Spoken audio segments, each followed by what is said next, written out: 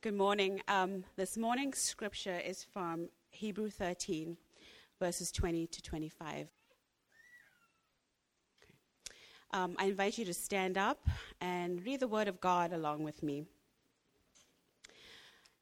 Now may the God of peace, who brought again from the dead our Lord Jesus, the great shepherd of the sheep, by the blood of the eternal covenant, equip you with everything good that you may do his will, working in us that which is pleasing in his sight, through Jesus Christ, to whom be glory forever and ever. Amen. I appeal to you, brothers, bear with my word of exhortation, for I have written to you briefly. You should know that our brother Timothy has been released, with whom I shall see you if he comes soon. Greet all your leaders and all the saints. Those who come from Italy send you greetings. Grace be with all of you. This is the word of our Lord. Thanks be to God. All right. Good morning, guys. How are everybody doing this morning? Good. It's good to gather with you on this Sunday after Easter. Thankful to be here this morning. I know earlier this week there was a forecast that it might snow like a foot yesterday. So thankful that didn't happen so that we could be together this morning. My name is Justin. I'm one of the pastors here at Sojourn. It's just good to gather with you. As Tom said, if you're new here, we're grateful that God brought you to be with us this morning, to worship our God and King, and now to open up his word. So let's go to the Lord in prayer before we jump into Hebrews 13 this morning. Father, we give you thanks. We give you thanks that we're able to gather together on this Sunday. And Lord, I pray that as we come to your word, that you would calm and quiet us this morning. That you would help us to set aside and lay at your feet any distractions that might be going on in our life right now, things that are occupying our thoughts and our attention. Lord, things that are vying for our affections. Lord, we just want to lay those down before you. And I pray that you would help us to be attentive this morning to your word. Your Holy Spirit would take the word that you've given us, your inspired and holy word, take it and apply it to our lives and allow it not just to be something we hear with our ears and maybe think about in our minds, but actually would impact our hearts and realign our affections on you. And so we ask, Holy Spirit, that you would work in this time, that you would allow your word to be effective in our lives this morning for our good and for your glory. We pray all this in Christ's name. Amen. You know, something that's kind of fallen out of regular use in our everyday lives is letter writing. It's not something we do very often where we really sit down to write one another letters. With things like text messages and FaceTime, we don't spend a lot of time doing something like that. But for generations and generations, letter writing was a key way to communicate with one another. There's a website I discovered this week called Letters of Note. And this website, it catalogs and displays all kinds of letters and notes from all different kinds of people. Letters and notes written by different authors and poets, politicians, actors, musicians, scientists, and on throughout history. And they collect these letters and kind of post them and just let you read through some of the correspondence they had in different ways. A lot of these letters are handwritten and a lot of them are typed. But almost every letter, if it includes a PS, that PS is handwritten by the author. PS stands for postscript. It's an additional remark at the end of a letter, usually after the signature, and it's meant to provide some additional information, some additional comment on whatever the letter's been about. PS remarks can be about all kinds of things. One letter that I looked at was written by a former president of the United States, and it had a handwritten PS. And this handwritten PS was the president imploring the person that he was writing to basically listen to everything he said and to act on behalf of the subject of the letter because of his personal relationship with this individual. The rest of the letter was likely written by an aide of his, but the PS was personal because it was written by the president himself. Well, today we come to our last sermon in our series in the book of Hebrews. We've spent almost a year walking through the book of Hebrews. This is the 40th sermon that's been preached on the book of Hebrews. Last week, we got to celebrate Easter together. It was an awesome time to be in God's Word, to celebrate the resurrection of Christ. And we looked at some of the verses that Anusha just read, Hebrews 13, 20 through 21. This benediction that the author gives to the people he's writing to and to you and me. A benediction is a blessing that's being declared to and spoken over God's people. And in this particular benediction, it was an encouragement given to them and to us that the resurrecting God and risen shepherd gives peace. And he gives hope in the midst of a chaotic and confusing world and in the midst of the own chaos and confusion that might exist in our own lives. Well, today we come to the last few verses in the book of Hebrews, and they really serve as kind of a biblical P.S. As we just read, you saw that he kind of concludes that benediction with amen, which is usually the end of something. But then he writes a little bit beyond that. The author has concluded his sermon-like letter, but he wants to cap off this letter with a few personal lines. And so as we jump into these final words from the author and close out our series in Hebrews today, my hope is simply this, that we will see that Jesus really is better. That he really is better. And that God, by his grace, will help us as his people to encourage us so that we might encourage one another to live like that is absolutely 100% true. So let's go ahead and jump into Hebrews 13 in the book of Hebrews for one last time in this sermon series. The main focus of these last few verses is verse 22, where the author says, I appeal to you, brothers, bear with my word of exhortation. Appeal here has the sense of a plea. It's an imploring. It isn't kind of a take it or leave it, like, well, if you want to pay attention or you want to listen, that's fine. Whatever it is that you want to do is what you should do. No, he's urging them to listen. He's imploring them. A strong call is given to them to heed willingly and respond joyfully to what he's written. And who is he appealing to? Well, the text says, brothers. Now, in the original language, and you probably have a footnote in your Bible that says this, the plural word for brothers oftentimes encapsulated or meant brothers and sisters. Now, this is important for us, not only for this, but as we read all of Scripture. Because what we're seeing here is that this isn't just written to men. It's written to the whole church, saved from their sin, reconciled and restored to God. God's word is for all of God's people. Every ethnicity, men and women. And what he's saying is, I implore you, family. I implore you, family. Because that's who we are now. If you are in Christ, if you, as we talked about last week, if you've been united to Jesus through his death and his resurrection, you are united to Christ. You are in him. If you're united to Jesus, then you're united to one another as well. This postscript is personal, and it's for the community of the redeemed. So what exactly is he appealing for them to do? Well, he says to bear with his word of exhortation. His word of exhortation isn't what just came prior in chapter 13. He's talking about everything he's written so far, which he says is brief. Right? And that's kind of funny, right? He says, what I've written to you briefly after 13 chapters. Now, exhortation is the same word that the author used in Hebrews 3:13, where he called us to exhort one another every day. Exhort one another every day. Exhort doesn't mean to beat people down. It doesn't mean to rebuke them or kind of punch them in the face with truth. Exhort means to encourage. But it isn't encouragement in a feely, fluffy, flighty kind of way. Like, well, I don't want to unnecessarily hurt anyone. I'm just going to kind of gently encourage or give a pat on the back. No, this kind of biblical exhortation, biblical encouragement is a call to action. And it's a call to action that's rooted in love. A call to action that's rooted in commitment to one another. And what has been the overarching message of this word of exhortation? That Jesus is better. He's better than anything this world offers to you.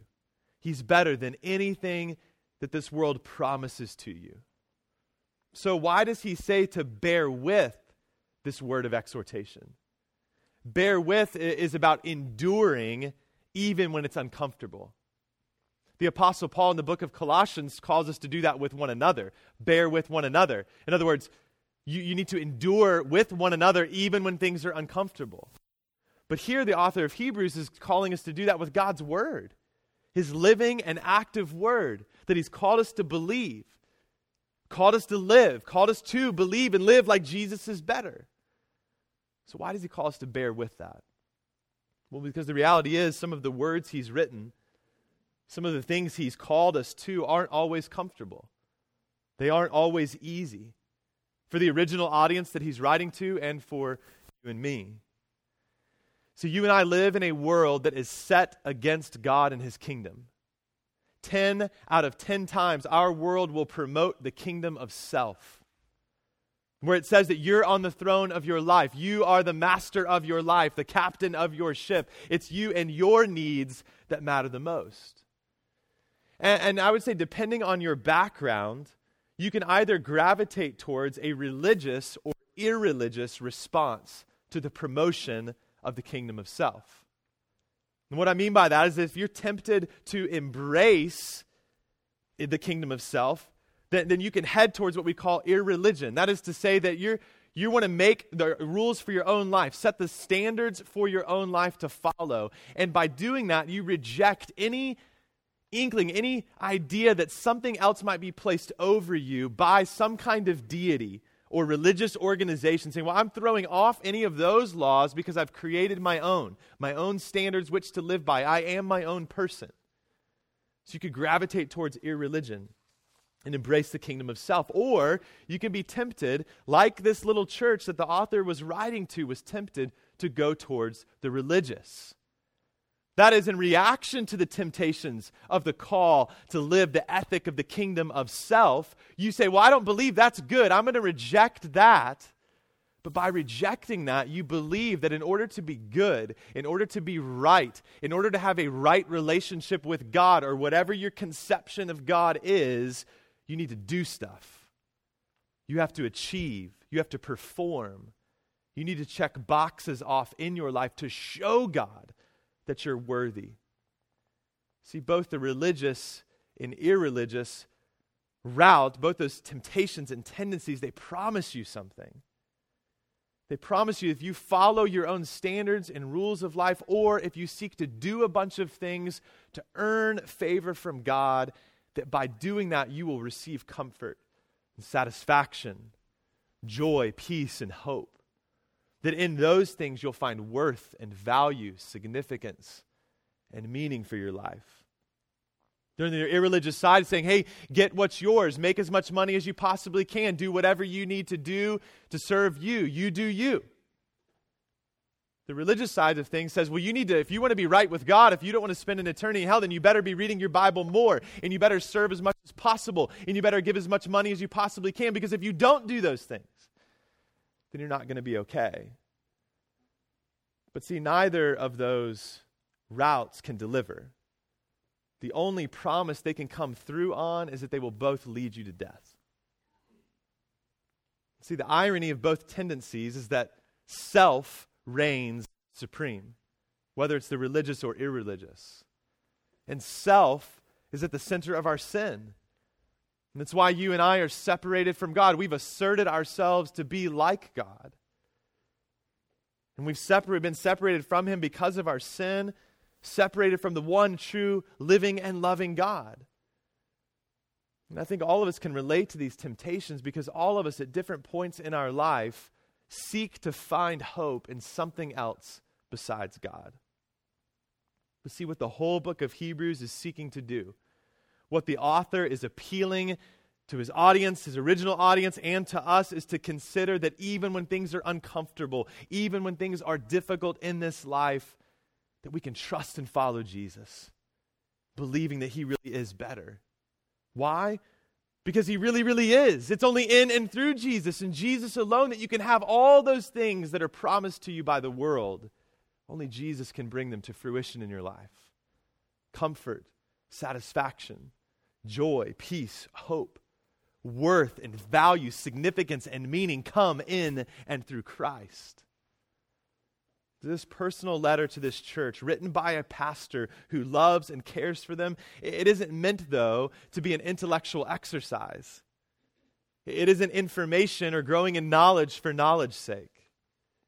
When we started this series almost a year ago, encouraged us and challenged us to be aware of the temptation that might even crop up within us, that we would walk through Hebrews theologically, but not personally. There's all kinds of theology, all kinds of talk about who God is. And you may have thought then, and you may be thinking now, well, that's okay because I'm not a theologian. I'm not going to do that. But the reality is all of us are theologians. Because all of us, whether you call yourself a follower of Jesus or not, all of us have thoughts about God. All of us have beliefs about God. That's what theology is. So even if you're an atheist, and you don't believe in the existence of God, that in and of itself is a theological statement and belief. What this means then is that Hebrews is for all of us. So even as we close out this letter, you have to assess, you have to be aware that you might engage all of this truth that's in Hebrews. You might think deeply about it. You might be in awe of all the richness of the truth that's in this book, but you maybe still haven't figured out what God is saying to you. See, as we said at the beginning of this series, the author of Hebrews is not a 30,000-foot view, sterile, stoic, ivory tower academic. He has the heart of a shepherd and a deep love for God's people. And what he has done all throughout this letter is seek to take transcendent truth about a transcendent God, a God who's high and lifted up, and to make that truth immanent and close and personal, just like the God and Savior he's writing about. And he began it all by declaring that Jesus is better because Jesus is the full, final, and last word of God. Now, what I want to do is I want to take some time to read God's word over you this morning, to go back and look at some of the things that the author has said to us throughout the book of Hebrews, so that we might believe that Jesus really is better. So if you're finishing up a note right now, finish it up and then put your pen down. Just listen to God's word read over you this morning. Hebrews chapter 1, verses 1 through 4, the author begins like this. Long ago, at many times and in many ways, God spoke to our fathers by the prophets. But in these last days, he has spoken to us by his Son, whom he appointed the heir of all things, through whom also he created the world. He, meaning Jesus, is the radiance of the glory of God and the exact imprint of his nature. And he upholds the universe by the power of his word. After making purification for sins, he sat down at the right hand of the Majesty on high, having become as much superior to angels as the name he has inherited is more excellent than theirs. This is who Jesus is. He's better than any previous word that's come to God's people through prophets, different messengers. He's better than the very messengers of God, the angels of God, because he's the Son of God and the Savior of the world, who God created the world through and put all things in subjection under. So the author goes on in Hebrews chapter 2, 1 through 4, and says, therefore, in light of who Jesus is, in light that he's the full and final last word of God, that he made purification for our sins, therefore, we must pay much closer attention to what we have heard, lest we drift away from it. Are you drifting this morning? For since the message declared by angels proved to be reliable, and every transgression or disobedience received a just retribution, how shall we escape if we neglect such a great salvation? Are you neglecting your salvation this morning? It was declared at first by the word of the Lord, and it was attested to us by those who heard. While God also bore witness by signs and wonders and various miracles and by gifts of the Holy Spirit distributed according to his will. He goes on in chapter 2, for it was fitting that he, for whom and by whom all things exist, in bringing many sons to glory, should make the founder of their salvation perfect through suffering. For he who sanctifies and those who are sanctified all have one source. That is why he, Jesus, is not ashamed to call us brothers, sisters. Since therefore the children share in flesh and blood, he himself likewise partook of the same things, that through death he might destroy the one who has the power of death, that is the devil, and deliver all those who through fear of death were subject to lifelong slavery. For surely it was not angels that he helps, but he helps the offspring of Abraham. Therefore, he had to be made like his brothers in every respect, so that he might become a merciful and faithful high priest in the service of God, to make propitiation for the sins of the people. For because he himself has suffered when tempted, he is able to help those who are being tempted. Are you feeling temptation this morning? Are you feeling weakness this morning? That Jesus is better, because Jesus is not only the founder of our salvation, who is made like us, he sets us free from all of those things. He sets us free from slavery to sin and death. Then he wasn't just better than the angels, he's better than Moses. Hebrews chapter 3. Therefore, holy brothers, you who share in a heavenly calling, consider Jesus, the apostle and high priest of our confession, who was faithful to him who appointed him, just as Moses also was faithful in all God's house. For Jesus has been counted worthy of more glory than Moses. As much more glory as the builder of a house has more honor than the house itself. For every house is built by someone, but the builder of all things is God. Now Moses was faithful in all God's house as a servant, to testify to the things that were to be spoken later. But Christ is faithful over God's house as a son, and we are his house, if indeed we hold fast our confidence and our boasting in our hope. Jesus is better than Moses, because Moses actually pointed to Jesus, to the coming of Christ, the final mediator who would reconcile all of humanity to God through his sacrifice on the cross. And it's because of this truth that the author 5 times throughout the book of Hebrews warns us. He warns us not to neglect that salvation. He warns us not to fall away from God by chasing after other things. Later on in Hebrews 3, he says, then take care, brothers, lest there be in any of you an evil, unbelieving heart leading you to fall away from the living God, but exhort one another. Exhort one another every day, as long as it's called today, that none of you may be hardened by the deceitfulness of sin. For we have come to share in Christ, if indeed we hold our original confidence firm to the end. We need to encourage one another. We need to help one another continue to believe. Jesus is our only hope. And so in Hebrews 4, he reminds us that an eternal rest is still to come, that we find ourselves in this now and this not yet. That Christ's kingdom has been inaugurated and begun, but Christ will come again to bring us all the way home. So then, you and I in this life can't live haphazardly, but must purposefully follow King Jesus. So he exhorts us again in Hebrews chapter 4, verses 8 through 16. For if Joshua had given them rest, God would not have spoken of another day later on. So then, there remains a Sabbath rest for the people of God. For whoever has entered God's rest has also rested from his works as God did from his.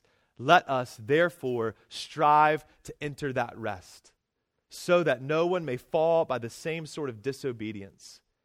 For the word of God is living and active, sharper than any two-edged sword, piercing to the division of soul and spirit, of bone and marrow, and discerning the thoughts and intentions of the heart. And no creature is hidden from his sight, but all are naked and exposed to the eyes of him to whom we must give account. Since then, we have a great high priest who has passed through the heavens, Jesus the Son of God. Let us hold fast our confession. For we do not have a high priest who's unable to sympathize with our weaknesses, but one who in every respect has been tempted as we are, yet without sin. Let us then with confidence draw near to the throne of grace, that we may receive mercy and find grace for help, to help in time of need. In Hebrews chapter 5, he begins to unpack more of the fact that Jesus is a better high priest, because Jesus was perfect, unlike the other high priest, and he became the source of eternal salvation.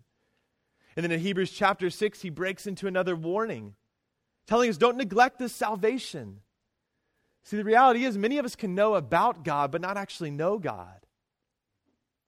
Maybe you grew up in the church, you've been around spiritual things all your life, but you don't have an actual personal relationship with Jesus. You've never actually trusted in him. You've never actually come to him to be saved from your sin. But the author says, but if we keep holding fast to Jesus, we won't be set aside and we won't be disappointed. Even when life is difficult, even when life is challenging, as we live in this broken down world. And so he encourages us later in Hebrews chapter 6, we who have fled for refuge might have strong encouragement to hold fast to the hope set before us. We have this as a sure and steadfast anchor of the soul, a hope that enters into the inner place behind the curtain where Jesus has gone as a forerunner on our behalf, having become a high priest forever after the order of Melchizedek. See, Jesus is not only a better high priest, he's a different kind of high priest altogether. Like Melchizedek appears to be in the Old Testament, Jesus, as the Son of God, has no beginning and no end, but is a priest forever. He's the eternal Son of God who is the King of peace for all who believe. So the author says in Hebrews chapter 7, this reality makes Jesus the guarantor of a better covenant. The former priests were many in number because they were prevented by death from continuing in office, but he holds his priesthood permanently because he continues forever. Consequently, he is able to save to the uttermost those who draw near to God through him, since he always lives to make intercession for them. And no one's too far gone from God's grace. No one's too far gone for Jesus to be able to save. No one can wander too far away for Jesus to redeem. The author goes on to say, for it was indeed fitting that we should have such a high priest, holy, innocent, unstained, separated from sinners, and exalted above the heavens. He has no need, like those high priests, to offer sacrifices daily, first for his own sins and then for those of the people, since he did this once for all when he offered up himself. For the law appoints men in their weakness as high priests, but the word of the oath, which came later than the law, appoints a son who's been made perfect forever. Then in Hebrews 8, the author proclaims, but as it is, Christ has obtained a ministry that is much more excellent than the old, as the covenant he mediates is better, since it's enacted on better promises. This better covenant that he speaks of is what God spoke of through the prophet Jeremiah hundreds of years before Christ came. That he will be our God and we will be his people, and he will write the word of his law on our hearts, and that he'll be merciful towards our sin and our shortcomings and remember them no more. How in the world can a holy God do that? A righteous God do that? A completely just God do that? How? It's through the perfect sacrifice of a perfect Savior who didn't offer the blood of sacrifices from animals over and over and over and over again. No, he offered himself. In Hebrews chapter 9, then it says, but when Christ appeared as a high priest of the good things that have come, then through the greater and more perfect tent, not made with hands, that is not of this creation, he, Jesus, entered once for all into the holy places, not by means of the blood of goats and calves, but by the means of his own blood, thus securing an eternal redemption.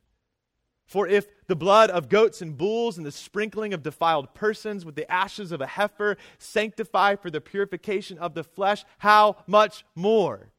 How much more will the blood of Christ, who through the eternal Spirit offered himself without blemish to God, purify our conscience from dead works to serve the living God? Therefore, he is the mediator of a new covenant, so that those who are called may receive the promised eternal inheritance, since a death has occurred that redeems them from transgressions committed under the first covenant. He has appeared once for all at the end of the ages to put away sin by the sacrifice of himself. Amen. Just as is appointed for man to die once, and after that comes judgment, so Christ, having been offered once to bear the sins of many, will appear a second time, not to deal with sin, but to save those who are eagerly waiting for him. Then, church, how does this affect us? How should this encourage us? What are we supposed to do with this? How does this help us to find rest and peace in a world that is assaulting us constantly with false gospels preached by false saviors and false messiahs? Well, the author of Hebrews tells us in Hebrews 10, therefore, in light of everything that he's said so far, brothers and sisters, since we have confidence to enter the holy places by the blood of Jesus, by the new and living way that he opened for us through the curtain, that is through his flesh. And since we have a great priest over the house of God, since all that is true, therefore let us draw near with a true heart and full assurance of faith, with our hearts sprinkled clean from an evil conscience and our bodies washed with pure water. Let us hold fast the confession of our hope without wavering, for he who promised is faithful.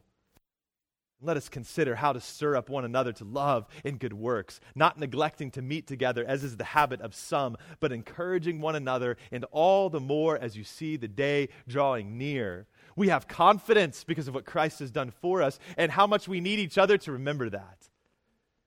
To remind one another of that truth, to gather together regularly, to fan the flame of faith and hope in Jesus and Jesus alone, believing that he is better than anything this world can offer to us. And not to shrink back, but keep moving forward in faith. And what is faith? Hebrews 11:1, now faith is the assurance of things hoped for, the conviction of things not seen. Faith isn't a blind leap. Faith isn't even a belief in God, it's believing God. Taking him at his word. Believing that he is faithful and true to his promises, his plans, and his people. And we have so many examples throughout the history of God's people who exemplify and show us what a picture of strong faith looks like and imperfect faith. In Hebrews chapter 11, we see this whole long list of examples. Some men and women that we see and we know about, even through their falterings and failings, show their faith. And then there's others that we don't know who they are. Yet we continue to see them live with a hope for the restoration of all things. So what are we to do in light of their example of faith in the faithfulness of God? Hebrews 12, therefore, since we are surrounded by so great a cloud of witnesses, let us also lay aside every weight and sin which clings so closely. And let us together run with endurance the race that is set before us, looking to Jesus, the founder and perfecter of our faith, who for the joy that was set before him endured the cross, despising the shame, and is seated at the right hand of the throne of God. Listen, sometimes we're going to struggle along the way. Life can be challenging and difficult at times. Things happen to us. People hurt us. People sin against us. We exist in a broken world, and the effects of sin are all around us. Sometimes it's just the struggle in our own life with sin in our own hearts that we're still battling against, where sin seeks to take us down and take us out. I've wrestled with that in my own life. That's been my journey of continuing to try and follow Jesus, but find myself at times struggling with my own sin and my own pride and my own issues and wanting to be like God instead of trusting in him. But here the author is saying, keep running, keep fixing your eyes on Jesus, knowing that even through the difficulty, often it's because God is disciplining you because he loves you. And treating you as his beloved children, refining you to make you more like Jesus. So as you seek to believe, as you seek to live like Jesus is better, struggling all along the way, Hebrews 12 through 13 tells you, lift your drooping hands, strengthen your weak knees, and make straight paths for your feet, so that what is lame may not be put out of joint, but rather be healed. And we find ourselves in a world that wants to pull you all different kinds of directions. A world that champions individualism at the expense of others. But see, God's people are different because our risen King has established a kingdom that cannot be shaken, Hebrews 12:28 tells us.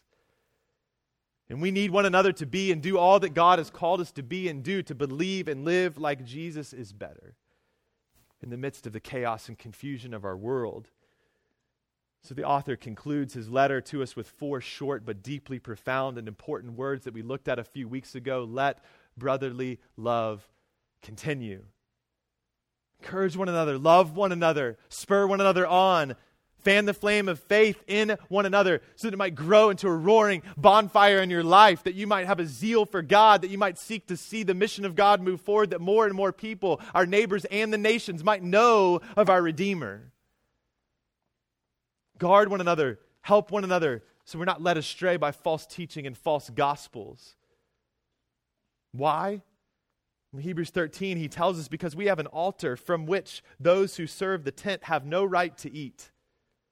For the bodies of those animals whose blood is brought into the holy places by the high priest as a sacrifice for sin are burned outside the camp. So Jesus also suffered outside the gate in order to sanctify the people through his own blood. Therefore, let us go to him. Let us go to him outside the camp and bear the reproach he endured, for here we have no lasting city. But we seek the city that is to come. Through him, then let us continually offer up a sacrifice of praise to God. That is the fruit of lips that acknowledge his name. Do not neglect to do good and to share what you have, for such sacrifices are pleasing to God. Sojourn, our God has come to rescue us from our greatest enemy and bring remedy to our greatest infirmity, our sin and our rebellion against our holy God. He's come to redeem and restore and reconcile us to himself through the sacrifice of his Son, our Savior, Jesus. Jesus, who is better because Jesus alone brings life in places of death and light in places of darkness.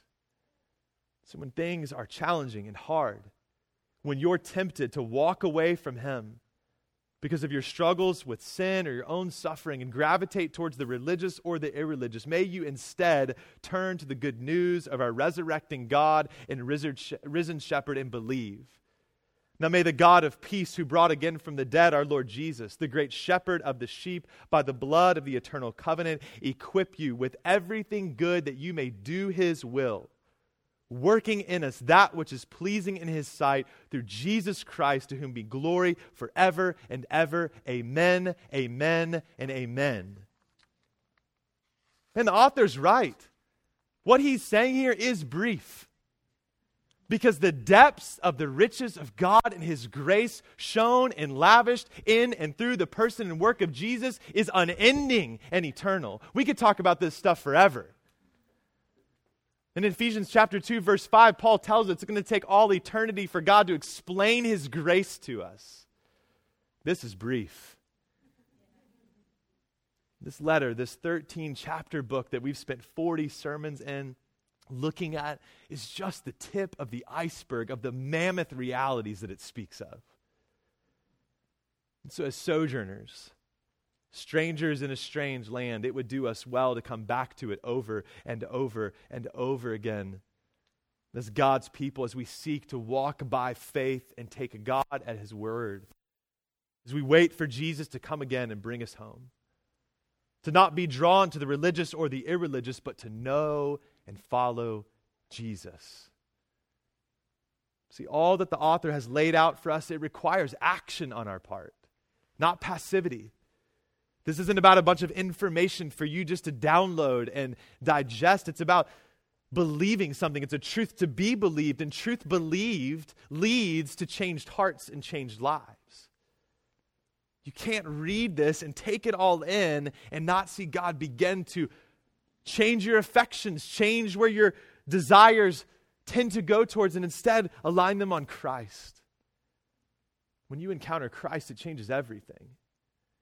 And when we look at verses 23 and 24 in chapter 13, the author gives these final greetings. And I think a lot of times we read those and we think, I don't know who those people are.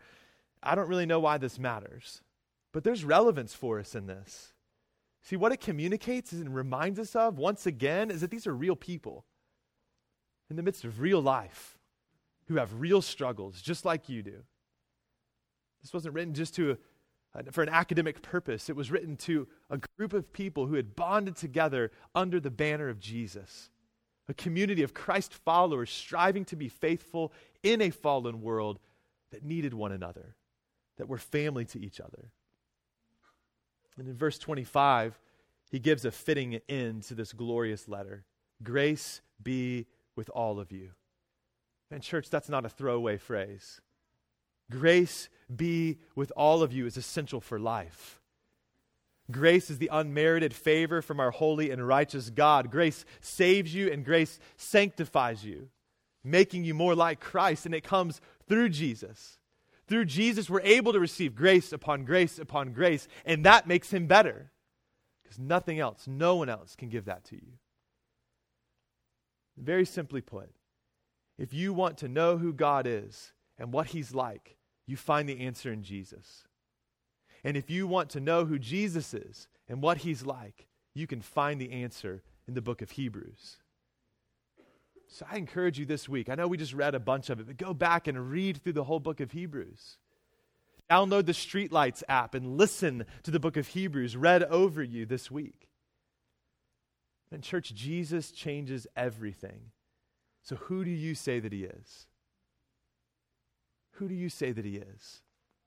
Do you know him or just know about him? What would your life look like if you actually believed and lived like all that's written in Hebrews matters? What would your life actually look like if you believed and lived like Jesus is better? Church, this letter is an exhortation to a forward-looking faith. Faith in a faithful God who's not only high and lifted up, but intimately close. The original readers of this letter were living in uncertain times that were pressing on that faith. So even now, with everything going on around us, everything that might be going on in your own life that maybe feels like the world is shaking or that your world is shaking, let us do what we heard said so many times through our reading. Let us hold fast our confession. Hold fast our confession in the unshakable kingdom which is ours in Christ, our great high priest. Nothing else lasts. Nothing else matters. Church, give yourself wholly to Jesus. And I hope this has been an encouraging year in God's word. Brothers and sisters, may God give us the grace we need to follow our King because he is worthy. He is better. He's better than anything else this world promises to you and anything else this world offers to you. He really, really is. We come to the communion table every week at Sojourn because of all that the book of Hebrews talks about. That Jesus laid down his life as a final, once-for-all sacrifice for sin. We eat the bread as a picture of Christ's body, who Jesus says is the bread of life, that his body was broken for us. We drink the cup as a picture of Christ's blood shed for us, enacting the new covenant so that we might be in relationship with God. He is a faithful friend and high priest. He is enough, and he always will be. We take communion every week as an application of the preached word of God. And today, after looking back over so much of the book of Hebrews, it's once again a fitting response, giving us opportunity to worship and give thanks that Jesus has saved us and brought us in relationship with the living God. So come forward this morning. Come forward in the spirit of repentance for where you've chased after other things besides Christ. And come forward in the spirit of faith. Faith in your gracious God and glorious Savior, who died for you and rose again to give you new life now and forever. And then let's respond with lifting our voices in praise to our God and King. And if you're not a follower of Jesus, we would just ask you not to come forward this morning. Because when we come and we eat this bread and we drink this cup, we testify to the fact that everything I just read about what Christ has done for us is true. And so if you don't yet believe that, we just want to invite you and ask you to hang out in your seat. But I want to offer to you what God offers to you, to take Jesus today. That you would take Christ today, believe on him today, placing your faith in him, knowing, believing that he alone can rescue you from your sin. So pray and tell God that. And if you're ready to start a relationship with Christ, first just tell somebody around you. But man, we'd love for you to be a part of this community so that we can help you learn and understand and know what it looks like, not only to know Christ, but follow him in your life. And those of you that will come forward, you can come to the tables at the front or the tables in the back, tear off a piece of bread, and take a small cup to drink. And what Jesus has done for you will be spoken over you this morning. Let's pray. Father, we give you thanks that we had the privilege, the opportunity over this last year to walk through the book of Hebrews. And so, Lord, I pray that you'd help us to receive what you've spoken to us in your word, both personally and corporately. Father, would you help us to believe and live like Jesus really is better? Lord, your word makes that abundantly clear to us, but so often we struggle to believe that, and we struggle to live that way. I know I do. So, Lord, we confess that to you this morning, but we pray by the power of your Spirit that you would help us to keep our eyes on Christ, to run the race that's set before us, no matter what's going on in the midst of our lives and our world. But Lord, help us to help one another to do that. May we hold fast our confession and do so for your glory and our good and the good of others. We pray this in Christ our King's name. Amen.